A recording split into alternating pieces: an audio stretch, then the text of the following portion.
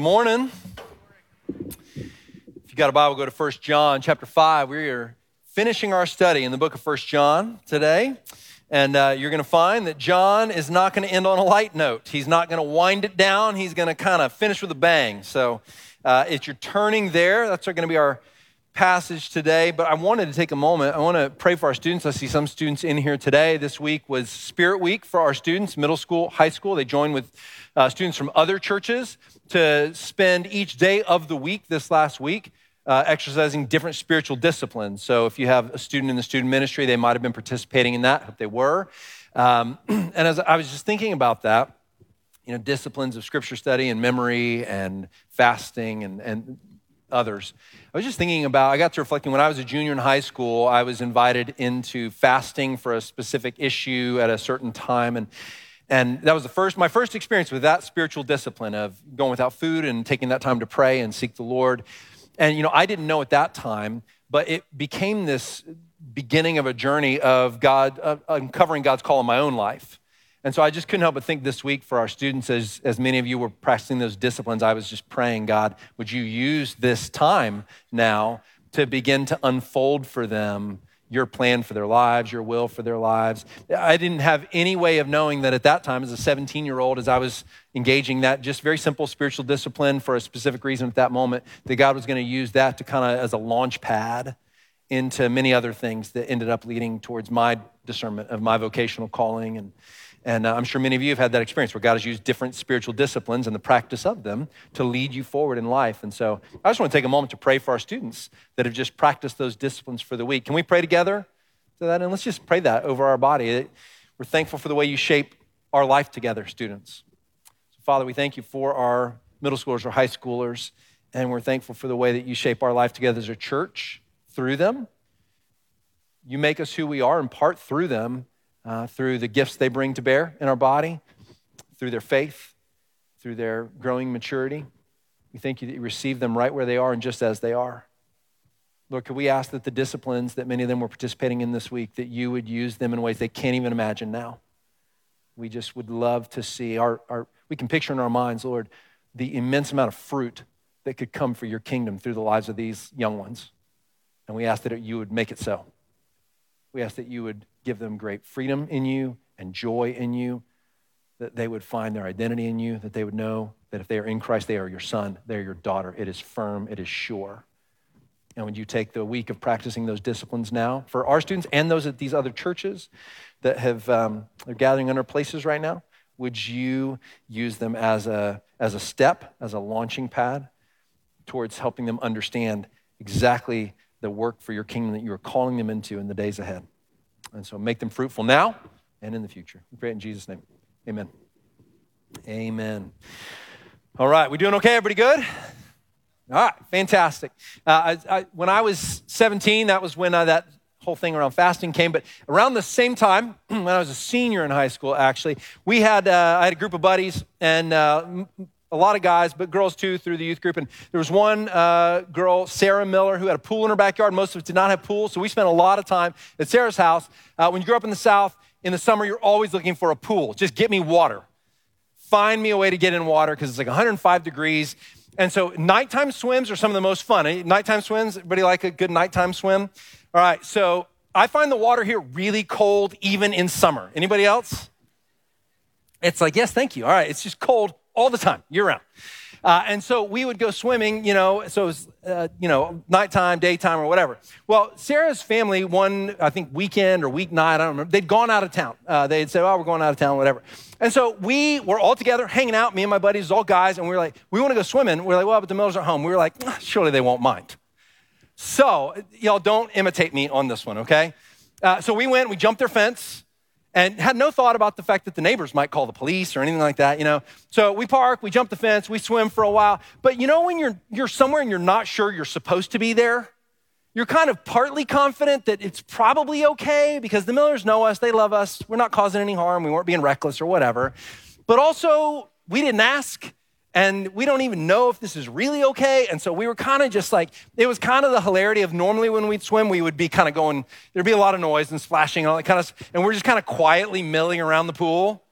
Just like, hopefully this is okay. We're going to, whatever. So we're swimming for like a good 45 minutes to an hour. And all of a sudden, in the house, the lights pop on. And we all go, and Mr. Miller is standing at the door. Look at the back. Mr. Miller is an intimidating man. Okay, he's a big guy with a deep voice. And so we're like, oh no. So instead of doing the thing we should have done, which is hop out and go, oh, Mr. Miller, we're so sorry. We thought you were out of town. We didn't think you'd mind. We didn't do that. We just jumped the fence and ran. Now, how stupid we are is that it didn't occur to us that all of our cars were parked in front of his house. We're pretty sure he knew we were there, right? But we just thought, this is how you react. And so we ran, right?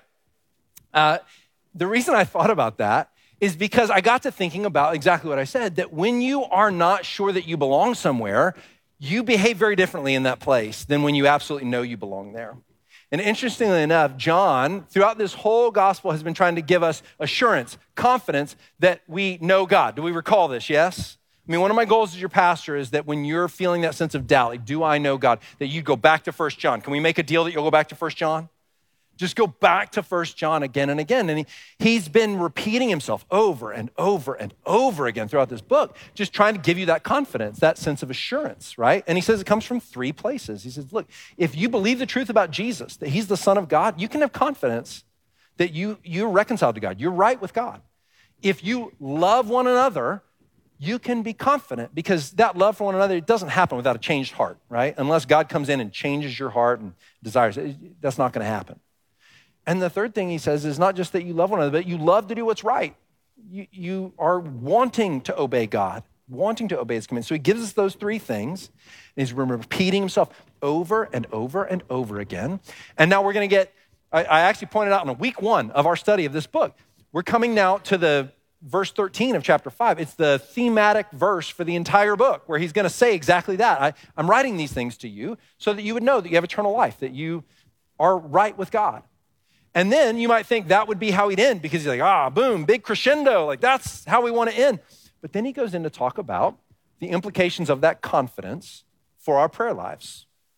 He's going to spend the entire last part of the letter, the last handful of verses, talking about, well, if you believe that you're right with God, how do you pray? How can you pray? And I'll tell you, I was convicted this week that I am not praying in the way that these scriptures are inviting me to pray. And you may find the same thing, that there's opportunity for growth in our prayer lives because there's a kind of confidence. And one of the things that we're going to find, he's going to say, you are not, when you are praying and coming to me in prayer, you're not like a kid who jumped the fence and needs to kind of hide the fact that you're here. The gate has been opened. You are welcomed in. The water's fine. You get to swim in the pool of prayer. You get to come into my presence. And so you behave differently in prayer when you know you belong in the presence of God. More so than if you don't. And if you've been, maybe you find that confidence in yourself, and so you're thinking, well, yeah, of course, I feel that way. I experience that on a regular basis. Maybe I'll encourage you to remember that for many of your brothers and sisters, because I have these conversations pretty regularly, that is not their experience of prayer. There's still this lingering sense sometimes of like, do I belong here? Am I okay to come into God's presence? And if it's not that, it's often maybe like there's some rituals and some behaviors that we adopt that indicate that maybe we're not as confident as we've been told we can be because we're adopting all these little kind of religious rituals around, I have to do this and this and this before I can pray. That may resonate with you. It's like if I did something wrong, I need to do like 6 things right and then I can pray. You ever done that one? Yeah. And that's all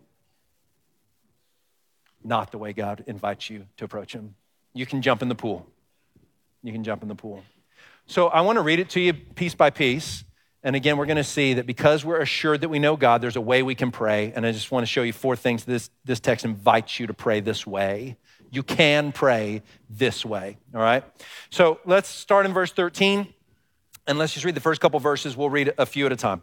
All right, so he says this in verse 13, 1 John chapter 5. I write these things to you who believe in the name of the Son of God, that you may know that you have eternal life. Not think maybe you have eternal life, that you may know that you have eternal life. So there's our thematic verse for the entire letter. And now look at where he goes next, because he's going to now talk about prayer. And this is the confidence that we have toward him, towards God, that if we ask anything according to his will, he hears us. And if we know that he hears us, and whatever we ask, we know that we have the requests that we have asked of him. Now, do you immediately have instinctually a sense of how big a thing it is that he's just said there? I mean, it is massively big. And the first thing that he's inviting you to have is confidence in your prayers. That's the first thing. We can pray with confidence. Now, there's two types of confidence, and there's way more that we could go through if we just spent our whole day talking about this. But in this text specifically, so we'll limit ourselves, there are two ways that we can be confident. The first is we can be confident in his presence. So did you note that he said we have this confidence towards him? Did you catch those words? Those words literally mean, if you interpret them literally, they literally mean in his presence. So when you say you can be confident towards God, think I can be confident in his presence. In other words, there's a way in which I can come into his presence and I can be confident that I belong in that place. When I've entered the throne room of God, I've entered a place where I belong. Now, in case that is perhaps lost on you or sounds obvious to you, let me remind you that through the entire Old Testament, under the Old Covenant, God said, no one can see my face or they will die. No one can enter into my presence, not Moses, not Abraham, not David, not any of the prophets. It's why Isaiah, when he encounters a vision of God and his holiness, says, woe is me. I'm a man of unclean lips. I live among a people of unclean lips, and I have seen the Lord. And his assumption is, that's going to be it for me, because no sinful man can enter the presence of a holy and righteous God. It's not possible. And what's going to happen now is that my life is forfeit. And God does a cleansing work of Isaiah and says, it's okay, right? It's like a work of cleansing that allows in that moment him to experience the presence of God in some way, not the fullness of the presence of God, but a vision of the presence of God. So throughout that entire Old Covenant, we're told this is doom for you. And now we flip the script and we come under the new covenant, and because of the work of Jesus, what John is saying is you can now come to the place where it used to would have been your death to be there. Now you can just dwell there. You can live there. You can come there freely. You don't need rituals to get there. You don't have to wait until you have cleaned yourself up enough, or like we said, done enough good things after doing a bad thing. At your absolute worst moment, you are still covered in the righteousness of Christ, and you therefore have access to the throne of God. You don't come there because of your own goodness. You come there because of the goodness, the righteousness of Christ. So you don't need, like ball players are really superstitious. Yes, like you see baseball players run out, I'm not going to touch the mound, or I don't do this, or I jump over the white line. Or if you've been involved in sports, have you experienced superstition? Yes. And sometimes we approach our prayer lives that way. It's like, oh, I can't do this, or I got to go over here, and then I got to do this way, or I got to be in this physical posture, or I got to do this thing, or I got to walk this way. And Jesus is saying, be done with all that. None of that is necessary. None of that is needful. All you need is me, and I'm enough. And so now you can come into God's presence with boldness, with confidence that you belong there. Now, look, this doesn't mean we come lightheartedly. Doesn't mean we come cavalierly. The thing that enables us to come into the presence of God, like we said, is Jesus. God's holiness has not lessened. It's not that we can now come into the presence of God with confidence and boldness because God became less holy and now he won't strike us down for being there. God has not changed. His holiness is exactly what it has always been and always will be. The only difference is Jesus, who has removed the veil between us and God. It's amazing. And when you know that, then there's this, I don't have words to express what it would be like to be cut off from God and to know I cannot go there, and then to be then changed and transformed at such a powerful level by the work of Jesus and through faith in his cross that I can now walk into that place in full stride. No trepidation, no fear, no sense of, well, maybe I don't have to peek around the corner of the curtain and say, is it okay to come? I don't have, I'm going to knock. Is it okay to enter? He said, no, open door policy. Come on in. You get to come into my presence anytime, any place, anywhere because of what I've done in Jesus. Do you approach God with that kind of confidence? Here's what I would compare it to. I don't want to communicate any cavalierness, but what I will say is this, do you have friends that have refrigerator rights at your house? Yeah, you need friends with refrigerator rights. Just walk in and help themselves, right? And you should have refrigerator rights at somebody else's house. And if you don't have friends with refrigerator rights, shame on you. You're not manifesting the gospel with your refrigerator as you should. That's right, I raised it to that level. That's how important it is to me. Look, there's certain people, if they walk into your house and help themselves to what's in your fridge, you're like, who do you think you are? What do you think you're doing? Right? I don't know you in that way. And there's other friends that say, they walk in and they just grab stuff. Right? They just, of course. Yeah, and you don't think twice about it. Why? Because they come into your house with confidence, assurance that they're in right relationship with you and they belong there. They know that no one's going to slap their hand and say, you shouldn't be taking things from there. Look, at the risk of being silly, God has given you refrigerator rights, okay? He said, come in, help yourself. You belong here. Do you get what I'm saying? You belong here. So the second thing that he gives confidence in is that we will receive what we ask for. So if he says you have confidence towards him or in his presence, then if you notice how he finishes verse 14, and if we ask anything, and then he says according to his will, but I don't want you to focus on the caveat yet, the qualifier. We're going to come to that in a second. But he says, if you ask anything, not just some things, I might answer, I might not. Look, we've all experienced the reality of I'm praying something, I don't know if it's your will or not.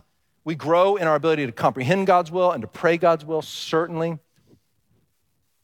If you ask anything, I will hear you. And hear doesn't mean like, if I don't pray according to his will, does he like shut his ears almost like a toddler and go, no, I don't hear you, I don't hear you. No, it doesn't mean that. He literally means you will have what you ask. That's what he says in verse 15. He will hear you and he will answer you. You will have what you ask of him. I want to invite you to consider whether you are praying, believing that God will answer your prayers. Whether you are going to him with that kind of boldness and saying, Father, I'm asking you for this, and asking for his healing power and his saving power and his sanctifying power and specific answers to specific prayers. He's saying, look, ask anything. Now, let me get to the qualifier because he says, according to my will. Well, of course. It doesn't make sense to say anything other than this. And I don't want you to sort of limit your prayers. We should be trying to discern God's will and pray what we know according to Scripture is God's will, okay? God is perfectly holy, perfectly powerful, perfectly righteous, possesses all knowledge. He cannot do anything other than what is his will because his will is perfect, and God does not do anything less than what glorifies him most. This is his very nature. He cannot be less than God, and he cannot do less than the perfect will that he possesses. So it makes perfect sense that John would say, well, of course he's going to answer those prayers which are in accordance with his will. But I don't want you to lose the grandness of the promise of that. Now, look, in that statement, there is what we call an antinomy. That's an exciting word. Everybody say antinomy with me. This is a helpful word for you, all right? And I'll make a recommendation even before I explain this. This is Evangelism and the Sovereignty of God by J.I. Packer. Look at this. It's a little one. I usually make big recommendations. Look how little, all right? Great read. It's mostly about why should we share our faith and how do we share our faith with others, especially in light of the fact that God is sovereign and brings about his will, right? So how do I bring those two things together? We find the same thing when we think about prayer. How many of you have ever had the thought, If God does what he wants to do and everything that is God's will be accomplished, then why should I pray? Anybody ever had that thought? Yeah, absolutely. I'm guessing most of us, right? This is what we call an antinomy, okay? Now, let me just warn you, I'm not going to resolve the tension for you today, okay? What I am going to tell you is this. Here's what an antinomy is when we talk in theological terms. An antinomy is two truths, two things that standing alone make perfect sense, but when you hold them up against one another, there's an apparent contradiction. Now, apparent is the key word there, because the contradiction only exists because of our inability to comprehend everything and see it the way God sees it. It's not illogical, it's not counter to logic, but it does appear to contradict until God is able to make sense of it. And here's our job as Christians. When we encounter antinomies, our job is not to try to resolve the tension between those two things, because we won't be able to. Our job is to live as though both those things proclaimed by God are true, and to do what he invites us to do in obedience to those things. So an example here, when we think about prayer, as we're talking about today, it is absolutely true that God accomplishes all his will. He is sovereign and powerful. It's not as if God's will won't be accomplished if I don't pray certain things at certain times. Would we agree with that? We believe God is sovereign. We say amen. God has told us that our prayers matter and change things, that he is moved by our prayers, that he acts according to our prayers, that he responds to our prayers. And there's tension between those things. And we say, amen. You answer prayer, you respond. And so the job of every Christian is to hold that tension, not to try to resolve it into some simplicity. That's what we want to do. We want to simplistically try to figure out how those things fit together. And he says, trust that I'm sovereign, believe it and say amen to it, and pray. Pray. Because I invite you to pray. I call you to pray. I command you to pray. So our job is to live in that tension. Fair enough? Look, antinomies exist. I'll give you an example from physics. Light. Physicists talk about how light exists both as particles and waves, and they can't understand how both those things are true. And yet at times, light functions like a wave, and at times, light functions like a particle. Now, those of you who are in the sciences and physics probably know way more about that than I do, but if I've understood from my reading, scientists have never been able to resolve that. They've never been able to say, how can light be both particles and waves? It's an antinomy, right? They exist in the physical world. They exist in spiritual realities as well. So I hope that helps you a bit. What I want you to see is the confidence you can have that God responds to your prayer, and so you pray. Fair enough? All right, let's go to the next thing. We can pray effectively. Now, we just talked about how God answers our prayers, which is like saying that they're effective. And perhaps I should have on the second bullet point, if you have the sermon notes, I should have maybe been more specific. When I say this, the next verses are about how effective our prayers can be in one another's lives when we're caught up in sin. So that God is saying, I'm gonna invite you to pray for one another when you're caught up in sin, because I'm gonna respond to those prayers and I'm gonna bring freedom from that sin to your brother, to your sister. Now, this is where I was really convicted this week, because I don't pray enough for you that God would set you free from sin patterns in your life. I don't pray it enough for my kids. I don't pray it enough for my wife. I don't pray it enough for my friends. And I don't pray it enough for my church family. I hope you'll join me in rectifying that if you're the same way. So listen to what he says next. And can I just warn you, hard turn of phrase, okay? But I'm gonna try to explain it. He says this next in verse 16. If anyone sees his brother committing a sin not leading to death, he shall ask, and God will give him life. To those who commit sins that do not lead to death. There is sin that leads to death. I do not say that one should pray for that. All wrongdoing is sin, but there is sin that does not lead to death. That's simple and clear, right? Should we just move on? Let's see if I can help make sense of this. All right, so a couple things. Let's just try to apply some good biblical theology and just walk our way through this step by step. The first question we need to ask is, what is sin that does not lead to death? That's a good question? What does he mean by that? He says, if anyone sees their brother, their sister committing a sin, caught up in sin, pray. Pray. And God will answer those prayers by delivering from that sin and giving them life. But he puts this phrase a sin that does not lead to death. All right, so we got to do a couple things. One, we got to remind ourselves, well, John, what do you mean? Because according to the scriptures, all sin leads to death. There aren't some sins that lead to eternal separation from God and other sins that don't, right? That's what Romans 6, verse 23 tells us. The wages of sin is what, church? Death, right? The wages of sin is death. And by the way, here in verse 17, in chapter 1, verse 8 of this letter, or if you want to go to Romans 3:23, we're told everybody sins. So let's put those two things together. There is no sin that doesn't lead to death in the sense that all sin separates us from a holy and righteous God. Is there anyone who then is out from underneath that? Nope. Romans 3:23, for all have sinned and fallen short of the glory of God. So there's no exceptions. There's no one for whom that's not true. That's what he means in verse 17 when he says there's sin that doesn't lead to death. All wrongdoing is sin, but there is sin that doesn't lead to death. And we already said in chapter 1, verse 8 of this very same letter, if anyone says they are without sin, they are a what? Anybody remember? They're a liar.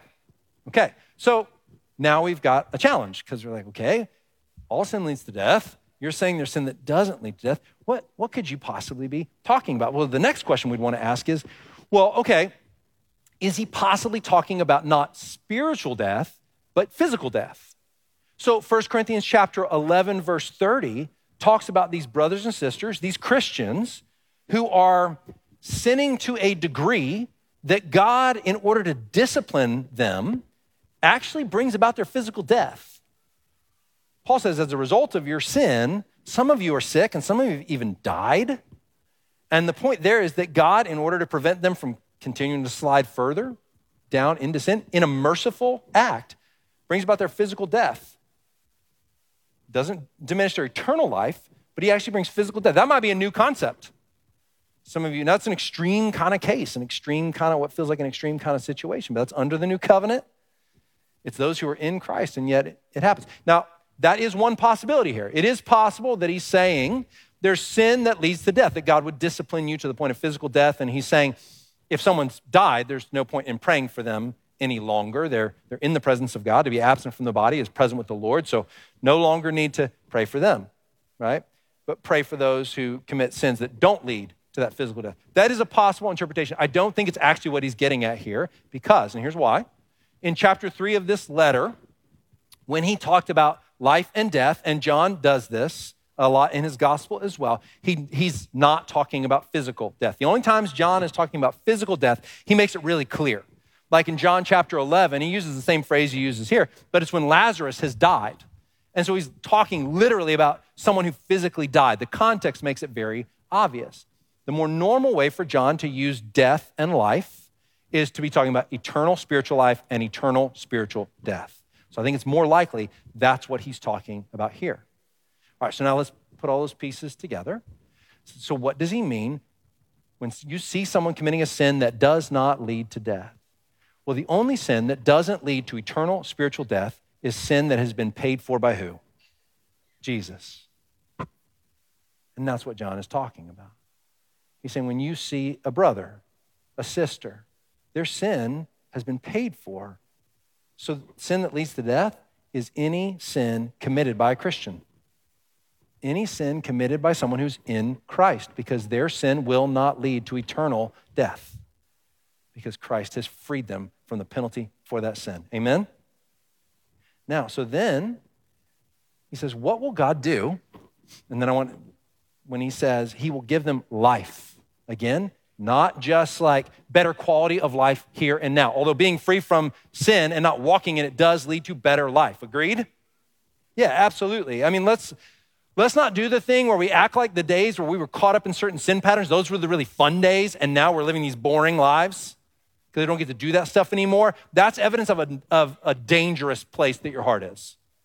If you look back and relish sin from the past that you used to walk in but don't walk in anymore, friends, that's dangerous because what you're really saying is my heart still loves that.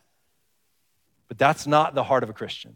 The heart of a Christian is I hate my sin and I love the righteousness that God is growing me in. And it's not boring to live a righteous life. It is fulfilling and joyful and freedom, okay?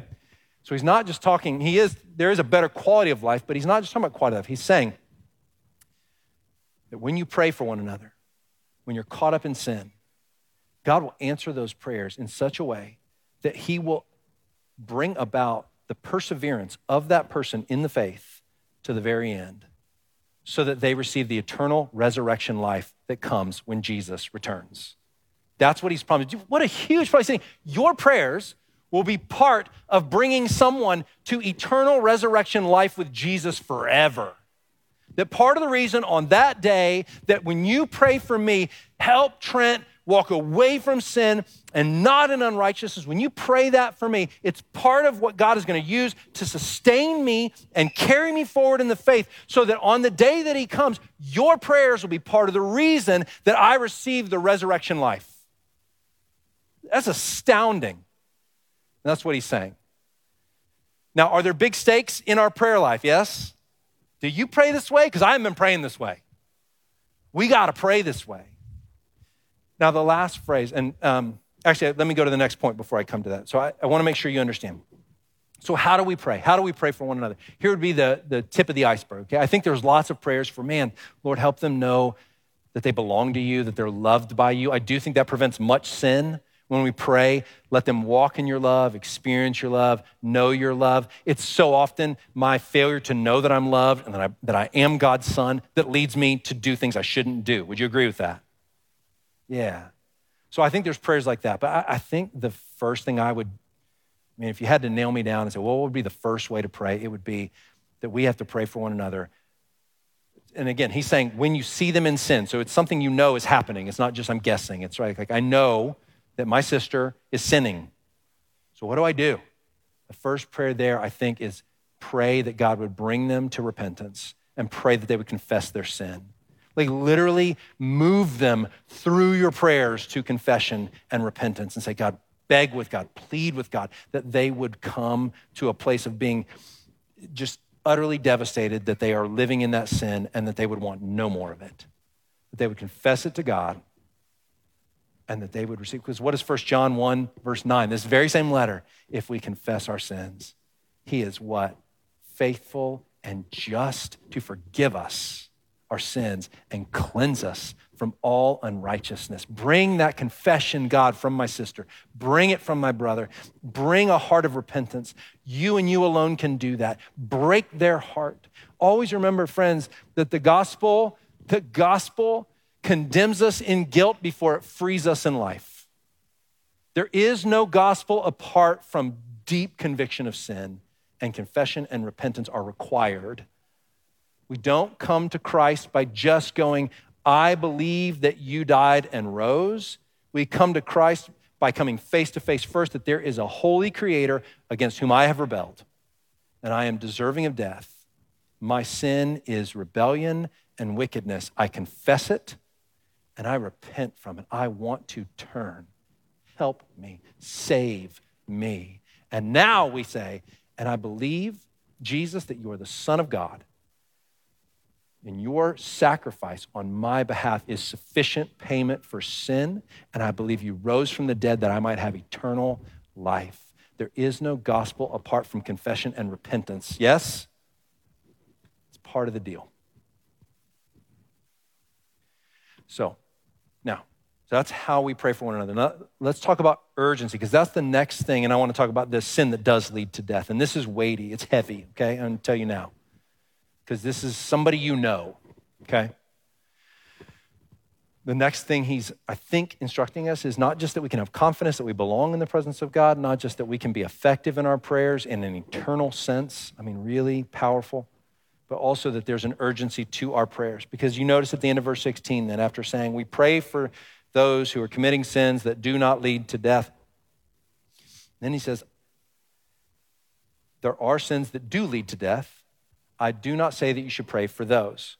So in the very simple way, if the prayer that does not lead to death is all those covered by the blood of Christ, then what are the sins that do lead to death?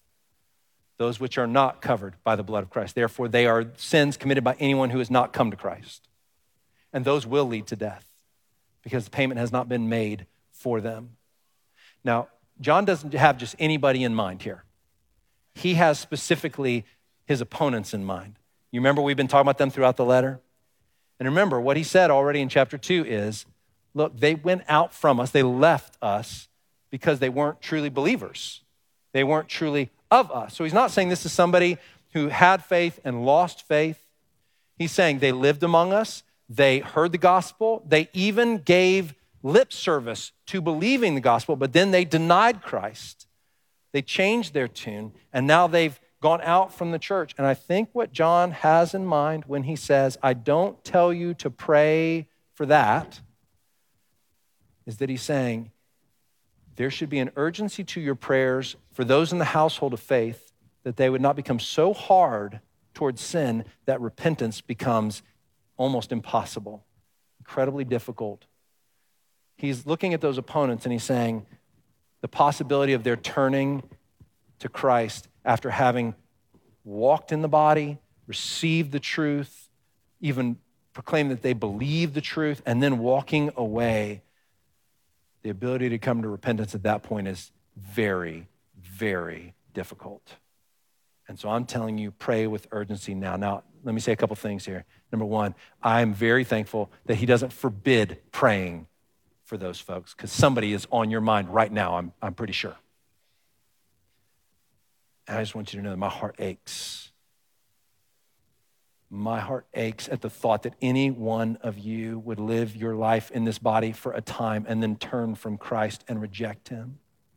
But listen, I need to be really upfront with you. Hebrews 12 talks about Esau, and it says that there was such a hardness of heart that had taken hold of him because he would not turn from his sin, because there was no repentance, that he walked in it, and the longer he walked in it, the harder he became, such that repentance became impossible.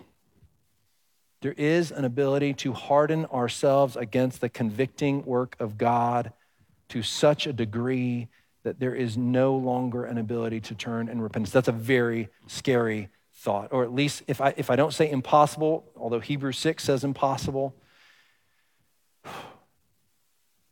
here's what I know. I can never discern whether someone's heart has reached a place of unrepentance that is so calcified that they can no longer turn. So I'm very thankful that John here doesn't say, you may not pray for this person, but I do think he's saying, pray now before that time comes. Pray with urgency now. Hebrews 6, talking about this kind of person, says this: for it is impossible in the case of those who have once been enlightened, who have tasted the heavenly gift and have shared in the Holy Spirit, and have tasted the goodness of the word of God and the powers of the age to come, and then have fallen away, to restore them again to repentance, since they are crucifying once again the Son of God to their own harm and holding him up to contempt. Now listen, if I had that verse and that verse alone, I would believe that you could lose your salvation. But I don't have that verse alone. I have that verse married with 1,000 others that teach me that salvation is secure. I cannot lose it. I cannot relinquish it when it's real. Therefore, I look at that text and I say, you can give a lot of evidences and indications of the faith and truly not be saved. Truly not be in the faith. That's a scary thought. It's the same concept of Jesus saying, there will be many on the day that I return that say to me, Lord, Lord, and I will say to them, I didn't know you. So friends, as it lands on us today, the thing I want to encourage you is pray with urgency now, so that brothers and sisters who are caught up in sin would confess that sin and repent of that sin and walk away from it and not perpetuate it and go forward in it into greater hardening and further calcification of the heart against the conviction of God to the degree that it becomes next to impossible to respond and bring about repentance. Pray with urgency. Last thing, it's a great joy that we learn in prayer is not just that we can pray with urgency, not just that we can pray effectively, not just that we can pray with confidence, but when we can pray with Jesus. We can pray with Jesus. Look at verse 18. I'm just going to make a very simple point here. Verse 18 and 19, he says this: we know that everyone who has been born of God does not keep on sinning. And again, we've seen that phrase in the letter already before. He's not saying you're perfect. He's just saying the person who is born again wants to walk away from sin. There's this growing love of righteousness, okay? And he says, they don't keep on sinning, but he who was born of God protects him. Now, there's two possibilities there. He who was born of God could mean us, you and I, that we do this protecting work, perhaps through the prayer that we just talked about, right? But I think it's more likely here that he who was born of God is not referring to you and me, but referring to Jesus. I think that's the most likely understanding of who he's talking about. And so he says, he who was born of God protects him, and the evil one does not touch him. So here's what he's saying. When you and I pray, who is interceding at the right hand of the Father, according to Romans chapter 8, verse 34, for every single person in this room? Who is praying for you right now before the throne of God? Jesus. And so when I go to pray for you, when you go to pray for me, who are we joining in the presence of God in prayer? Jesus. And we get to enjoy the presence of God with Jesus. We get to pray to God through Jesus. And as we're doing that, does the Father love and hear the Son? Yes, he does. And so when I go through the Son and with the Son into the presence of God, what a joy that is. What confidence I can have that he puts his arm around me and says, you belong here with me. And we're going to go pray together. Would you just enjoy the fact when you go to pray for someone else in this room today, tonight, tomorrow morning, when you open the scriptures and you pray for somebody, Father, set them free from sin. Would you remember that Jesus is right there with you praying the same thing? That brings life and animation and joy to our prayers, to know that we're there with the one we love. We love him. We're hanging out with him. We're praying those things. And so he's inviting us to understand that. Now look at verse 19, because he says, Jesus will answer that, will bring about that protection, right? He protects those from the evil one. The evil one does not touch him. We think, well, why? That's great. But perhaps you don't see the importance of that. Verse 19 tells us the importance of it. We know that we are from God, and the whole world lies in the power of the evil one. In other words, what he's saying is before you were in Christ, you were under the thumb of the devil. You belonged in the world and under the power of the one who God for a time is allowing to have authority and power in that world. Not forever, but for a time, he has given the devil authority. It's why the devil could say to Jesus, I've been given authority over the kingdoms of the earth, and I can give them to you. Bow down and worship me.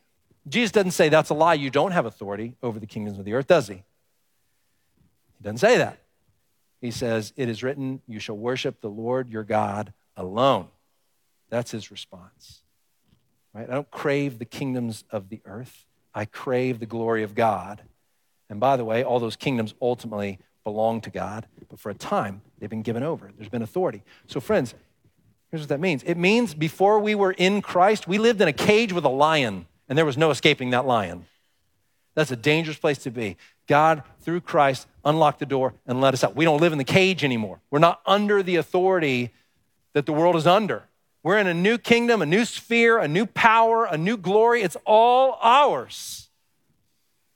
Now, there are ways the lion still can scratch in these days. He can still bite in these days, but ultimately, we do not live in his realm. We do not live in the realm of his authority. We live in another place, another sphere in the spiritual realm, and it is the place where God and Jesus have all authority. And that authority will eventually come to bear in this sphere, in the here and now. Praise God. That's the protection he's provided us, Jesus, the one we get to pray to and with. So friends, I'll remind you, as we think about prayer and the assurance that we have that we are right with God, go back again to 1 John again and again and remember your reason for great confidence that you are right with God. And if so, then pray with authority. You belong in the pool. You did not hop the fence. You did not sneak in. You belong there. Go there with confidence. The water's fine, so come on in. All right, let's pray together. Lord Jesus, we love you. We thank you for your power and the way you display it. We thank you for the promise that our prayers matter and that the invitation is to us that we may pray. We may come into your throne room with confidence and boldness, as Hebrews 4 tells us, that we can find grace and mercy to help in time of need. So we pray, Father, that you would glorify Jesus through our hearts. Take your word, plant it in us, produce a harvest of righteousness. Now would you receive our praises? It's in Jesus' name we pray. Amen.